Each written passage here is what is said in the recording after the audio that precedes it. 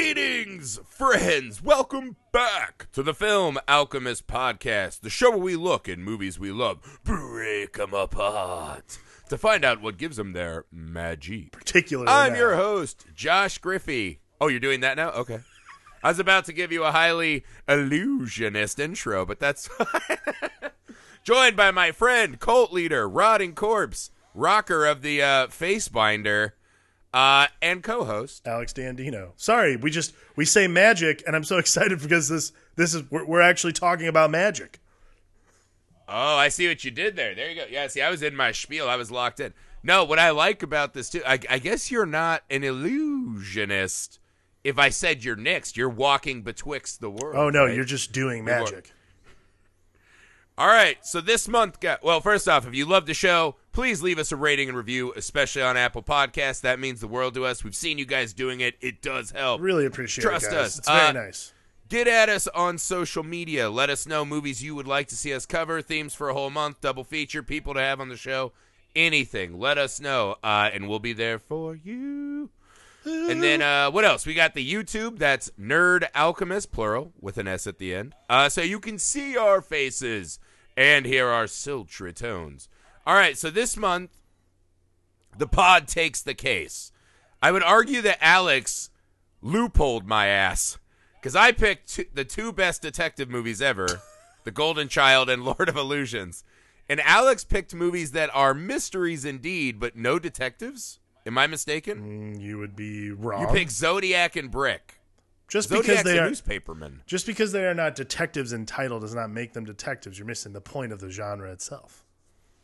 See, me and Amy had an argument about that, and I was like, everyone is detecting all the time. My dad thought he was a detective when I would come home and lie to him, and he'd put on like the little, the game is afoot, and I'd be like, all right, that's cool. Oh, the whole point Okay, so you chose Zodiac and Brick as your two choices. I chose Zodiac and Brick because they are my favorite. They do a great job of using the film noir genre to its, because that's really where the detective stories live, is this noir area. So that's where Right. but I like the ones that kind of subvert the genre a little bit, and that's definitely Brick and definitely Zodiac. Yeah, well, we're going to start today with probably the best of the four. Of course, I chose that. Clive Barker's Lord of Illusions, right? Now, this movie I have loved for ages, right? So, as people who listen to the show know, I rank Hellraiser among not only my favorite horror movies, but one of my favorite movies of all time. Right. So that, when I saw that, I think the first time I saw Hellraiser, I was maybe 13 years old, right?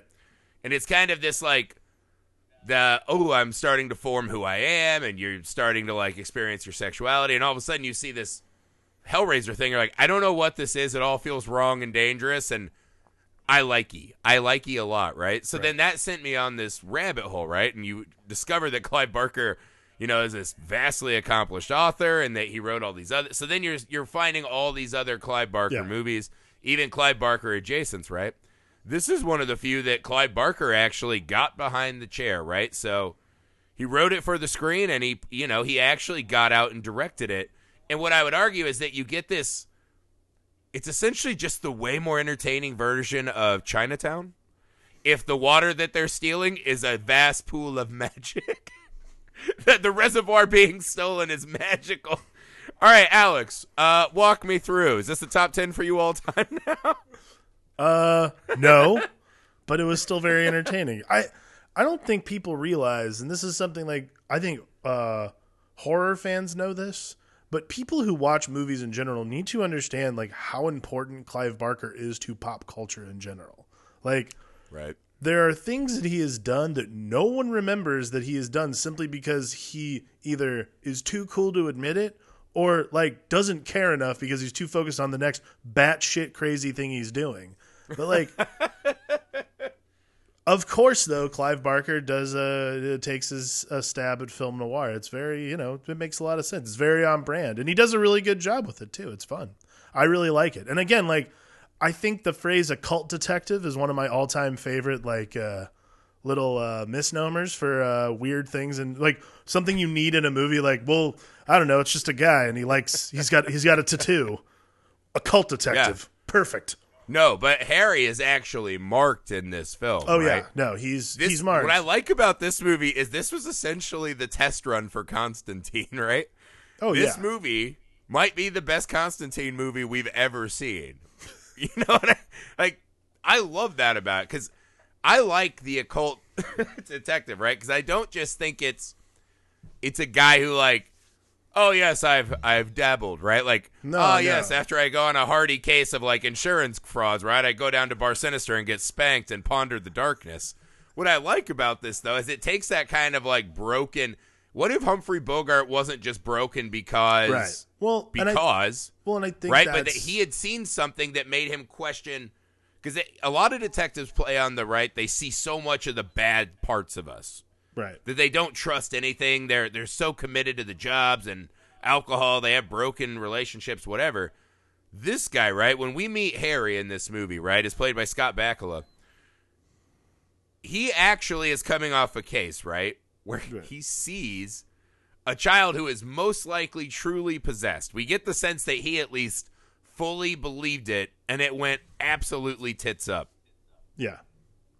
I mean, that's really kind of like, that's what the nice thing is about, I'd say, this version of, it's the truest occult detective, so to speak. Like, to me, Constantine is a great character, but Constantine is first and foremost not a detective. To me, Constantine is definitely more a, sorcerer type. Like, he has the ability to wield this magic. Occult detective, particularly in Harry D'Amour's case, by the way, great spelling of that name, D''Amour. But Amour, I like that. I know you do love that. In Harry's case, though, he literally is protected, but he is not a practitioner, and I think that's a very important distinction, particularly for any sort of film noir. I think when someone like a detective in this case is a practitioner of the very thing he's detecting, I think that kind of muddies the water a little bit. The idea is that you want to have a character like this who can still be shocked. Like, that's why I think Constantine is kind of more just a sorcerer to me, because Constantine is not shocked when he sees the devil or when he sees these things. Like, Harry's experiences, but unlike him, right, are shocking. This is what I mean. Harry, when you're just around, like, you get the sense that this is like Harry's like first case after his life is ruined, right? Sure. He's like, well, I was a guy who like was a detective, right? I was doing normal shit, right? And then I saw like we see that horrific flashback of the devil child and the devil mother, or maybe just the demon who's claimed the child. You know.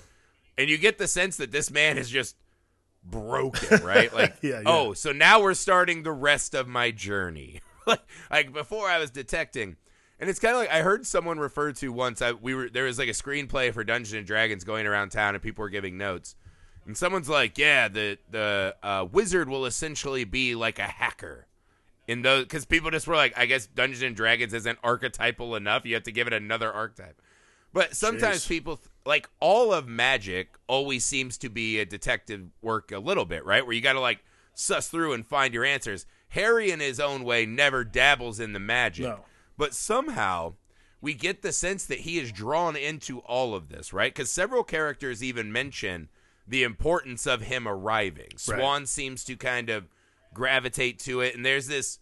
So that's kind of one of the fun things that they leave pretty open by the end of it. Yeah. Is why Harry is so integral to this. Was the demon that was attacking him in New York City like, oh, I got to get this dude out to L.A. for his screen test. You know what I mean?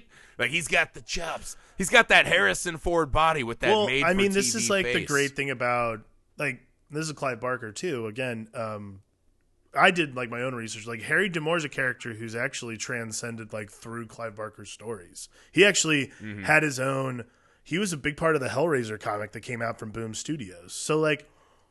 Again, it's like him, Pinhead. Like, these are characters that Clive Barker's created that transcend, that endure, simply because they do fit an archetype within the Clive Barker universe of needs. And I think that that's what's fun about this. And I'm not saying that's what makes Lord of Illusions interesting at all. Lord of Illusions is interesting all on its own. No, every single frame and line of dialogue does that. Right. I understand. But Harry D'Amour does a great job of being a detective with like a detective that has a different spin. Like it's not necessarily the detective we're used to, but it's a solid start, I would say. Yeah, and I really like Scott Bakula in this a lot. He has a good demeanor throughout, right? And yeah, what I like about him is for a man who's broken, you still get this. He's so willing for the fight, right? It's one of those things you see in movie characters that I think we undervalue a lot because so many of us, I think, like when the thing happens, right? We're just like, well, that's it. Like, it ruins me. Right. And this man sees it, and now he's willing to take the fight because I think you could argue that Harry's a fairly non-heroic character, right? I mean, I just love just the willingness to take on the fight constantly, especially knowing, right?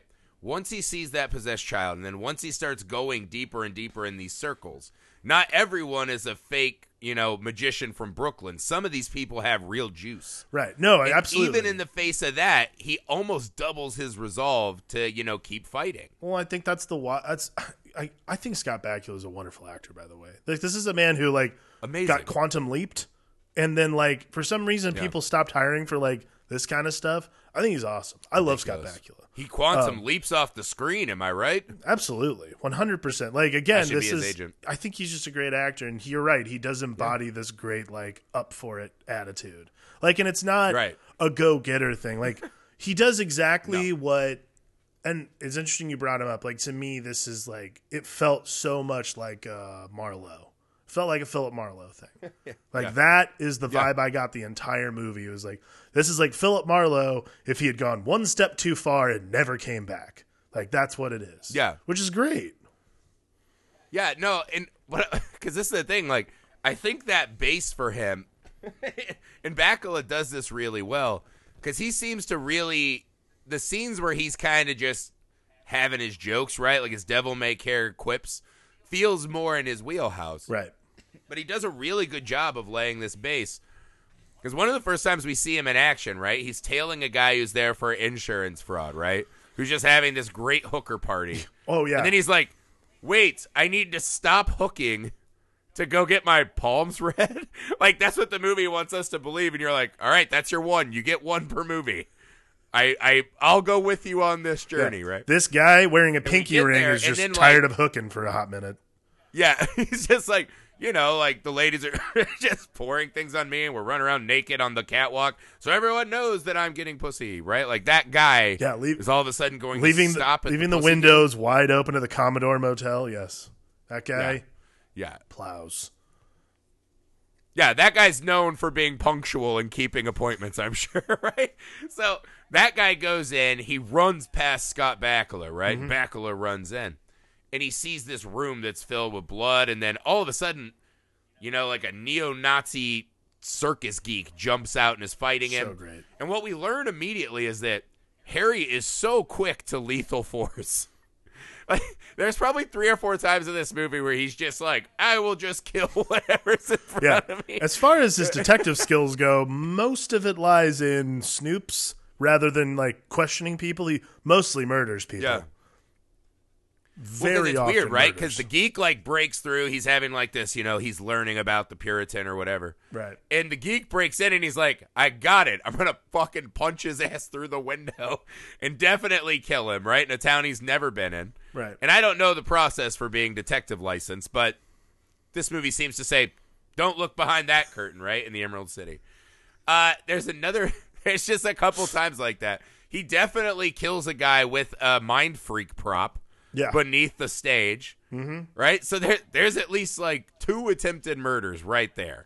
Later, when he's being chased by fire, he's like, I better just put some loose rounds through this house, right? Because maybe I'll kill the fire serpent. Yeah, he's just really fucking into murders. Yeah, he's eager to get some shit going on, Like that's like he's eager to cap people. Respect. Yeah, and there's something extra dark about him, but I think that's why you got to lay that nice base. The real problem here is that we didn't get the classic detective movie scene, though, where he gets brought in by the cops and goes, you got to shoot first, ask questions later mentality, Demore. And he's like, fuck you. I get results. That's why you got bounced off the force, Demure. I get results. Like, that's... Like, the fact that we didn't get that. If only you were more by the book.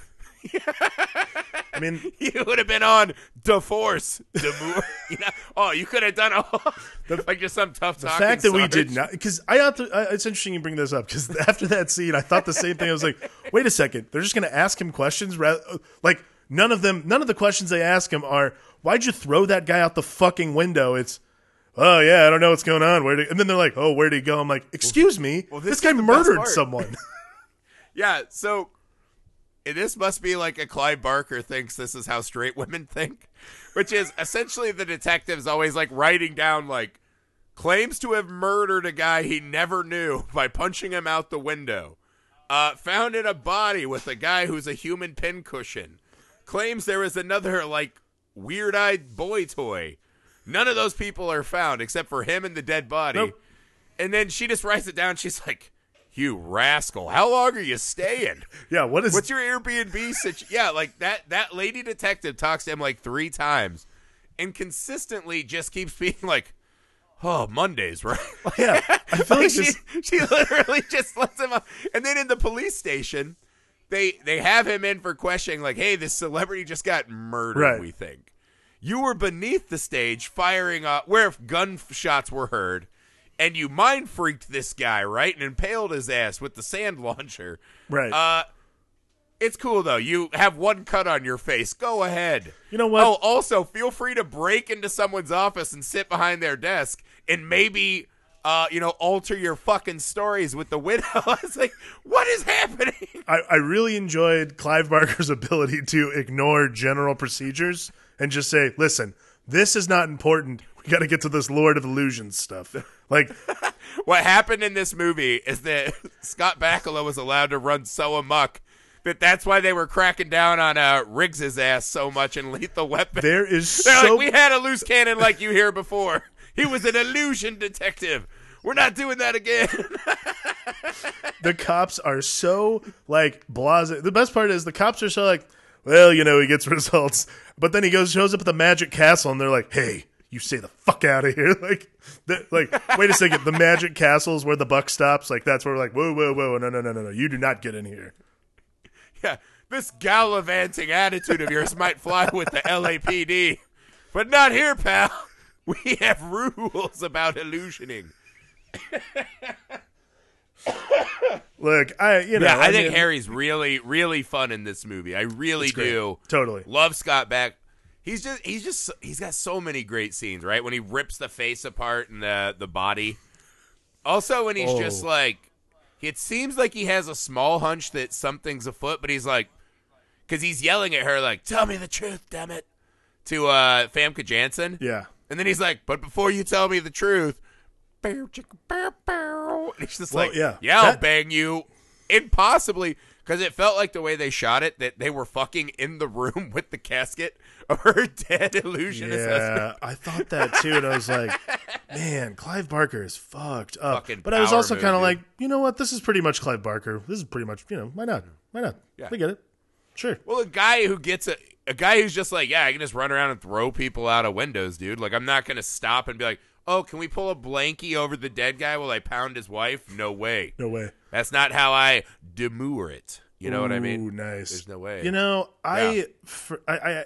This was my first time watching this movie, and the delight I felt when Famke Janssen showed up on camera can only be described as returning to my 10-year-old roots. The first time I saw her as Xenia Onatopp in GoldenEye, and be like, that woman is... It broke my brain. It was the right age where that movie came out, and I was just kind of discovering James Bond. Mm-hmm. And it's very much like Doctor Who, right? When you get in, that's the guy you latch on. Like, I've always been a Pierce Brosnan guy. Mm-hmm. Even though at least half of his movies are pretty hard to defend as good, right? Garbage. But I think he's just like the perfect embodiment of Bond to me. When I think of Bond, it's always Pierce first. Right. And yeah, when I saw Xenia Onatopp, and honestly, it's just gotten better with age. You're like, man, of all the movie deaths I've seen, like, I want that old fucking, like, ginger admiral or whatever the fuck. Like, yeah, you can do that to me. Absolutely. Like, let's go out fucking leg wrestling. That's great, right? But it's it's so funny to see her in this, right? It's weird because it's so different. And again, like, because she's young, like, I've seen her in other stuff. Like, she was in Nip Tuck. She's done a lot of TV since then. But, like, I'm just brought right back to 10-year-old me watching Goldeneye, and I'm like, why is she so cool? Like, why isn't she just, like, why is she just leg squeezing dudes to death? What's going on? Yeah, there are just actors and actresses that will forever be bound to people's memory, right? I mean, I have a couple. It's like Famke Janssen. I remember when Barbed Wire came out. I remember the first time I saw Jessica Rabbit. You know, there are like 5 of them for all, like, you know, where you're just like, oh, like you have like an emotional like moment. You know, I'm sure like my wife always says the first time she saw Fight Club, right, with Brad Pitt, she was just like, what is that thing? Everyone's got a thing. I get it. And as Lord of Illusions tells us, it rarely works out because her fantasy was Brad Pitt and she's married to me. Like, you could make an argument that I am the exact inverse of Brad Pitt. Like if there was a pulling inside out effect, that would be me. But you know what's really cool about this too? We haven't quite gotten to there are some other great parts, but my favorite thing in this movie is I absolutely love the cult. I fucking adore the cult. The Puritans cult. And I love the way they handle the magic in this movie. I think it's really fascinating, honestly. Yeah. And that opening scene, it just kind of sets this awesome stage. You're like, wow, this movie's going to be fucking out there, and I love it. I actually took a picture because I love when movies start with opening dialogue or like, you know, cards to explain what's happening. Yeah. I actually thought that. Listen to this. I thought that exact thing. There are 2 worlds of magic. One is the glittering domain of the illusionist. That sounds like a passive-aggressive Yelp review. The other is a secret place where magic is terrifying reality.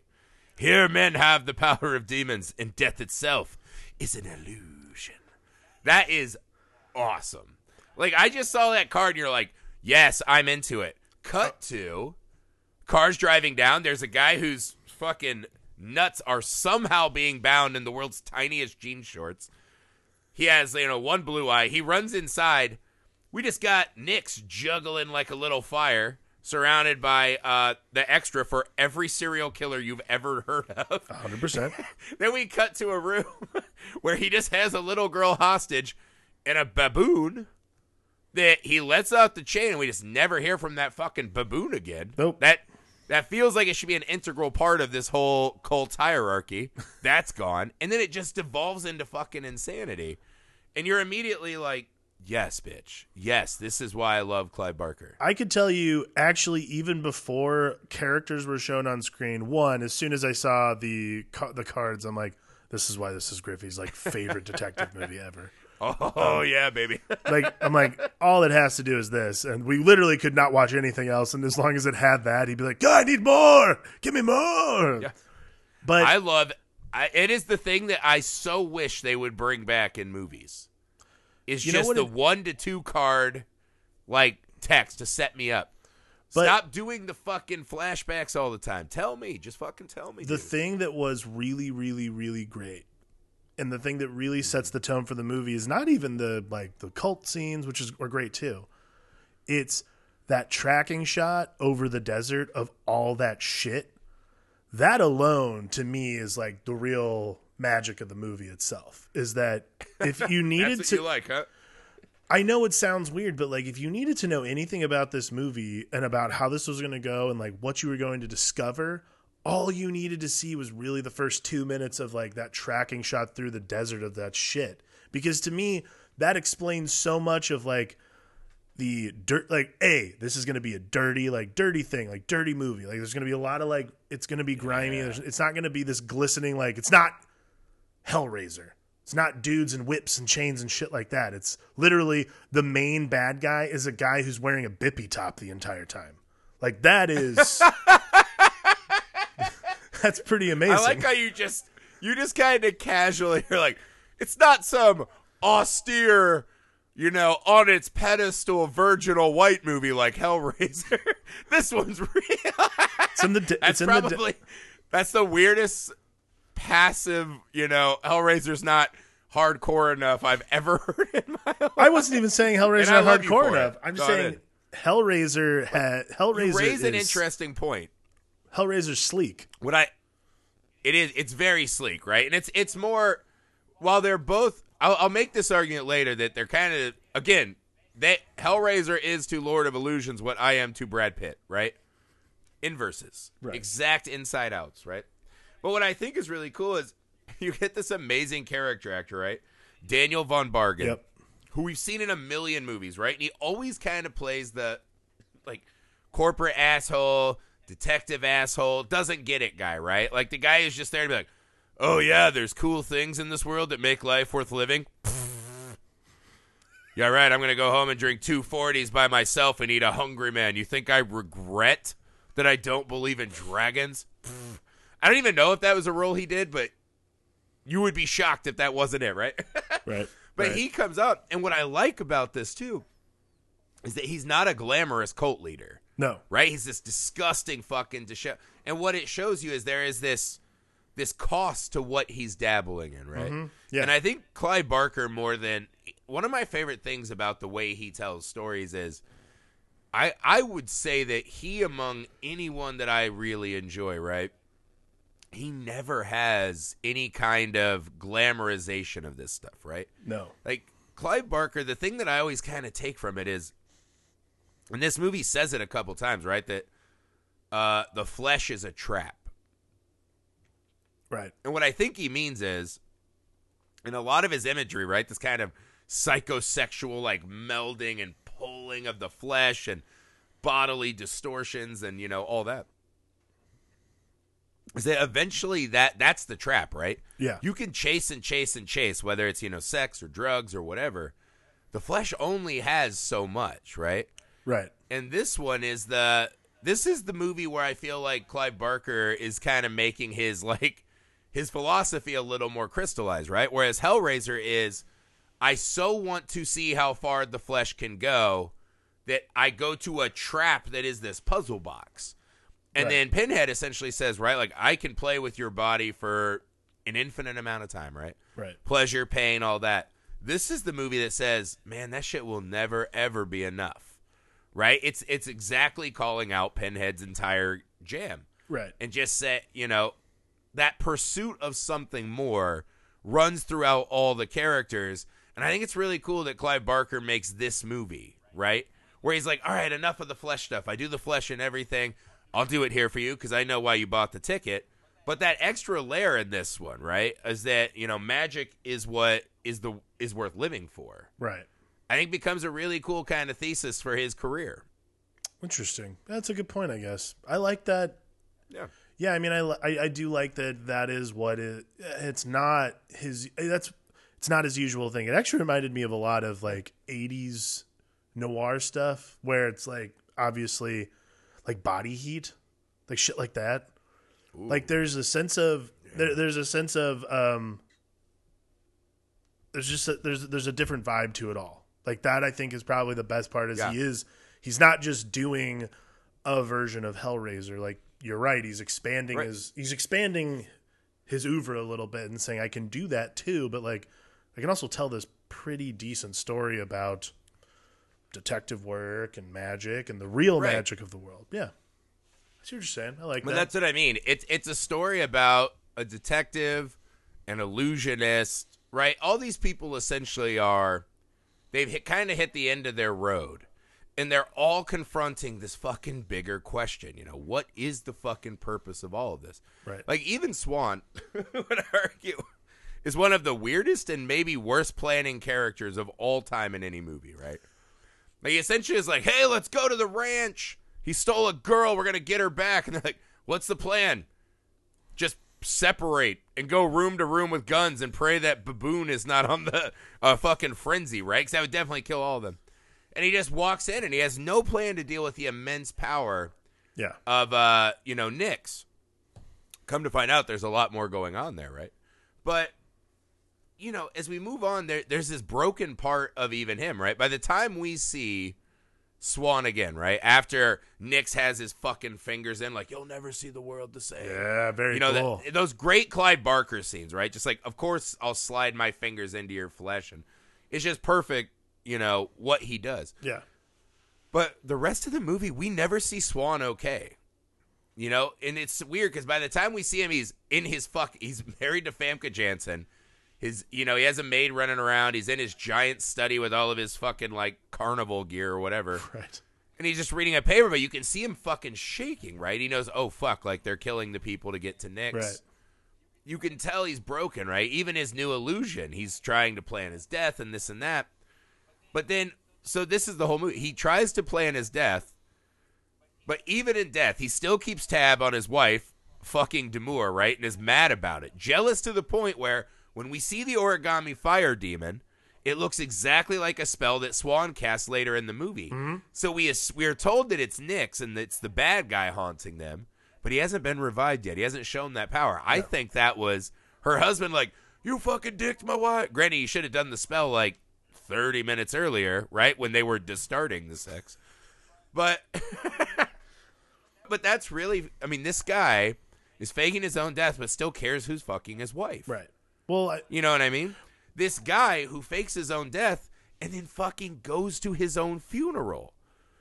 Right? There's this very fucking broken nature because everything we see is his art and his show, right? He's like, I'm the Chris Angel now. I've mind freaked the world. I have it all. But all we ever see is a guy who is wildly unhappy and scared, right? Right. And it's really nailed in. There are two scenes at the end that are fascinating to me, which is when they find the grave. Right, like one, like, hey, maybe don't use a grave in the middle of the desert with the only landmark in that whole desert. Yeah, for real. Neither here nor there. Whatever. Maybe he secretly wanted Nix back, as we learned. Could be, yes. But is he struggling to get Valentin out of the hole? Right, Demure, he's like, come on, help me. And we see Swan, and he's get out of the car, get out of the car. This is a guy we saw physically pick up a car with his mind, right? Right, His magic. And he's fucking scared of, like, facing all of this, right? Right. And then there's another... that's what I mean, right? There's just this constant, like, unease and fear about him. Right. Where it's...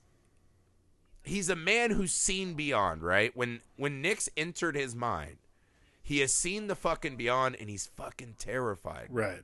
He's a broken spirit for every scene in the movie. Well, and I think that's...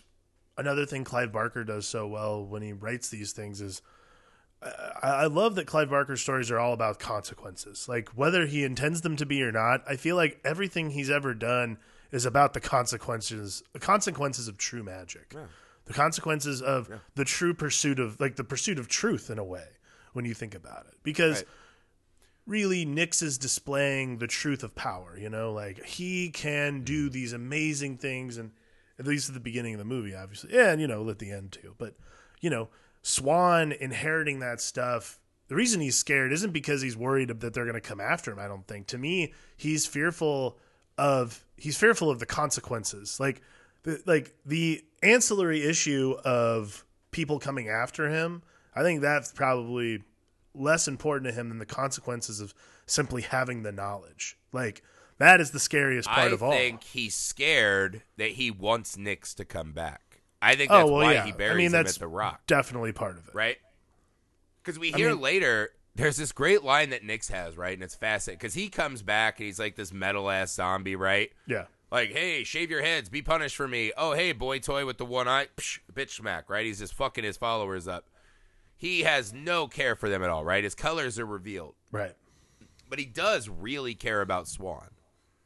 Right? And he has this great kind of soliloquy he goes on at a point where he's, I was born to destroy the world, right? And Swan was the one I forget how he phrased it, right? Essentially what he says is, after he destroys the world, he's like, we were going to share each other's company in the dark. Right. And that to me is it seems dark, but that's a really good sentiment of how I think people want love to be, right? When people... In this thing, we've been married for a long time, right? And been with our wives for a long time. Mm-hmm. It's really easy to get far away from, do you remember that moment, right? The fucking moment you knew. And your body was ablaze, right? Filled with that magical spark, right? Right. And I think that kind of captures this sentiment is he's really in love with Swan, right? Take that as you will. Sure. That was his guy, right? And he has this other servant who's so desperately been trying to resurrect. That's one of my other favorite things. He's like, it took me a long time to learn the resurrection spell. I made my own tools to help resurrect Nix, and then all he does is take 2 screws out. I'm like, you could have just watched This Old House and done that shit like 13 years ago. Just get a claw hammer, pop that shit out. Again, he has all these devoted followers, right? The not the coolest club. Like, no one in a cult is someone you want to hang out with, but they're there. No. They're shaving their fucking heads with glass. That's another. That whole ending has a lot of questions where I'm like, what have those people been doing for Where's Double Snake Guy? What's he been doing for the last 13 years, right? Was he just working at a Subway? The cult scene, particularly the quicksand stuff, has one of my all-time favorite moments in a movie. And look, this was a really fun movie to watch. I woke my kid up because I was laughing so hard at this scene. So it starts raining, and Nix basically essentially tricks all of his followers and starts quicksanding them, sucking them into the floor so they meet their doom. There's one guy who's not going down. Yeah. Like, he's like, I love that guy. This guy's like, he reached out for someone, tried to pull someone up. His like final stand, just fuck you, like giving him the finger. Like, I'm like, what other movie have you ever seen someone who's getting like dicked over by their boss, like in one of these kinds of like genre films? Yeah. And their initial instinct is to just give him the finger. Fuck you, man. Like that. Something about the. It's the Harry Potter scene we all wanted, was Snape to do that to Voldemort, right? Like, fuck you, Lord Voldemort. I love Harry. I love that boy. Right? We all wanted that scene. We never got it. I woke my kid up from a nap. This is a guy, right? This is the guy who's been in this cult, right? He came back 13 years. Yeah, He's like, I don't know, this doesn't feel right. 12? I don't have a snake. I don't have the thing, right? I'm a background guy. Right. And then all of a sudden, the boss is like turned on him, and he has this like brief moment, right? His whole life is flashed before his eyes. He's like, oh my God, this whole cult is bullshit. We're not a family. We're not traveler. And he's like, I'll save you. And then he's like, no, fuck you. I realized the ruse. It's just wildly too late. But I like that guy fighting back, man. Totally. Right? He discovers his fierce individualism at the absolute last possible moment. He's like the embodiment of every cult leader. Every cult member ever. Yeah. God. But this is one of the things I love about that end, though, right? He's just throwing life away casually. Oh, yeah. Just get rid of it. This is a man who's come back from the fucking grave. And he has this line I love. His like ending here is just amazing. And it's so fun, too, because, again, this actor has been a character actor in so many of the same role. Oh, yeah. To see him really get a fucking push it, right? And be this, like, evil fucking magic necromancer, whatever the fuck he is. Right. It's fucking awesome, and he really eats it up. There's this awesome moment where, because I believe the line is, he said, I was a man who was supposed to become a god and didn't want it, I believe is how he phrased it, right? Because all he wanted was to come back and fucking get his love back, right? Come back to Swan. And at the end of the movie, this guy, everything falling apart, he's beating the grave, whatever. All he wants to do is fucking scream at Famke Janssen for taking his dude. That's it. You know what I mean? And there's something, because what it is, it's belying the fact that maybe love is the real most powerful magic, right? Yeah. But I love that whole ending. It's really fat. Again, here's another. We'll just keep cutting away to like the weirdest things they do in the ending. I love when Scott Bakula looks at him. It reminded me of The Other Guys, which is a on the nose satire, right? When Scott Bakula looks at Swan, he's like, "Hey, you think you could lift me like you lift the car?" And Swan's like, "Oh yeah," and he lifts Scott Bakula, slowly drifts him towards the evil wizard, essentially so Scott Bakula could push him. Yeah. I was like, Scott, get up and do a fucking running jump kick. Like, what the fuck was it? I mean, he grabbed at his face. Maybe he had to, like, pluck the horns out. This is that great moment where they have those unbelievable practical effects of, like, the fucking evil growing out of him, which is great. Yeah, but I was like, I think that's the most useless, unless Scott Bakula's like, I don't know, dude, Swan might survive. I got to get him to use up even more of his life energy so I can keep dicking down his wife. But I was like, that is the worst. That plan did not help at all. Like, you could have just run up and pushed him. And then he Sam Raimi's his way down to hell. Brilliant. That was great. That I think Fucking actually brilliant. is exactly what Scott Bakula was doing. He was definitely trying to drain Swan of all the energy so he could get back to demurring his wife. That's Don't definitely, worry, I'll save the day. It just slices his throat. Oh, what happened? Whoa, what a dick that wizard is. Hi-ya! You know what I mean? But in the end, though, this is another funny thing, is that you could argue that Nix gets exactly what he wants. yes. They're fleeing the house they're together. But Swan is ripped apart, right? Pulled from his flesh into the hellhole, which is now closed, right? Right. That maybe in the end they are going to keep each other company in the darkness, right? Yeah, I can see that. Which is kind of lovely. I don't know that either of them need to be rewarded. Yeah, I'm per not se. sure that their eternal damnation together is necessarily supposed to be a reward, but that's one way of looking at it. Sure. Oh. It's like a Three's Company thing. Oh, now that we got rid of that John Ritter, let's get to it. You know what I mean? Three's Company 2. Doo-doo-doo. Yeah, this is what I think the movie does, though, right? Is it's this really fascinating take on the lines between, kind of illusion and magic, right? Right. But what I think they do even better than that is they layer it with this other narrative, which is people having to draw that line in themselves, Right. right? The moment where we have to stop lying to our fucking selves, right? Stop doing illusions on our own fucking mind. Right. You know what I mean? Right. And that's what Harry's going through, right? Like, what did he see? And will he ever be able... You get the sense that Harry's mad that there are people out there that have this power and he doesn't, right? That he'll never be in control, and that... Right. Like, he seems really jealous. Not that Swan is rich or has the wife or whatever, but that he has all this fucking power. I mean, I think that's the chip You know, because on... that's the chip on your shoulder as a detective. You can't give a detective but they everything all he have wants. that, right? Because Famke Janssen has the same thing where it's like, I am completely indebted to Swan. I love him because he's the man who freed me. But also, I hopped into bed super easy with Harry. Right? And she's kind of doing that, like, how much does she owe him? Right? She clearly doesn't really love him. Like, she loves him in a way and appreciates what he did. But, like, there's something else going on. Same with Nix. Same with the boy toy, right? He's kind of fanatically trying to revive Nix, and then the first thing he gets is a fucking backhand. Right. And then he's like, well, maybe I can still prove myself, right? Like, they're all grappling with this. The mission feels fucking false and or useless, right? Right. Like Swan, like, oh, I'll just kill myself, only to want to know what that does to people, and maybe he wants Nix to come back himself. So I think that's what the movie does is, on the very surface, right, it's just a really fun people abusing magic murder mystery, right? Yeah. But it really layers nicely with characters that are actually going through shit, right? Oh, totally. And I mean, there are some things that have not aged super well, right? The lawnmower man ghost of Fires Past or Whatever. what have you. But for the most part, it's just a really brilliantly acted, really fun, journey that is built on real characters, which you rarely see in this kind of movie.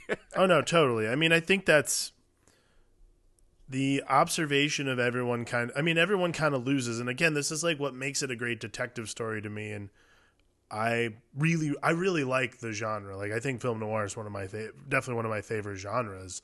But the thing that makes this a great detective story is that we meet a guy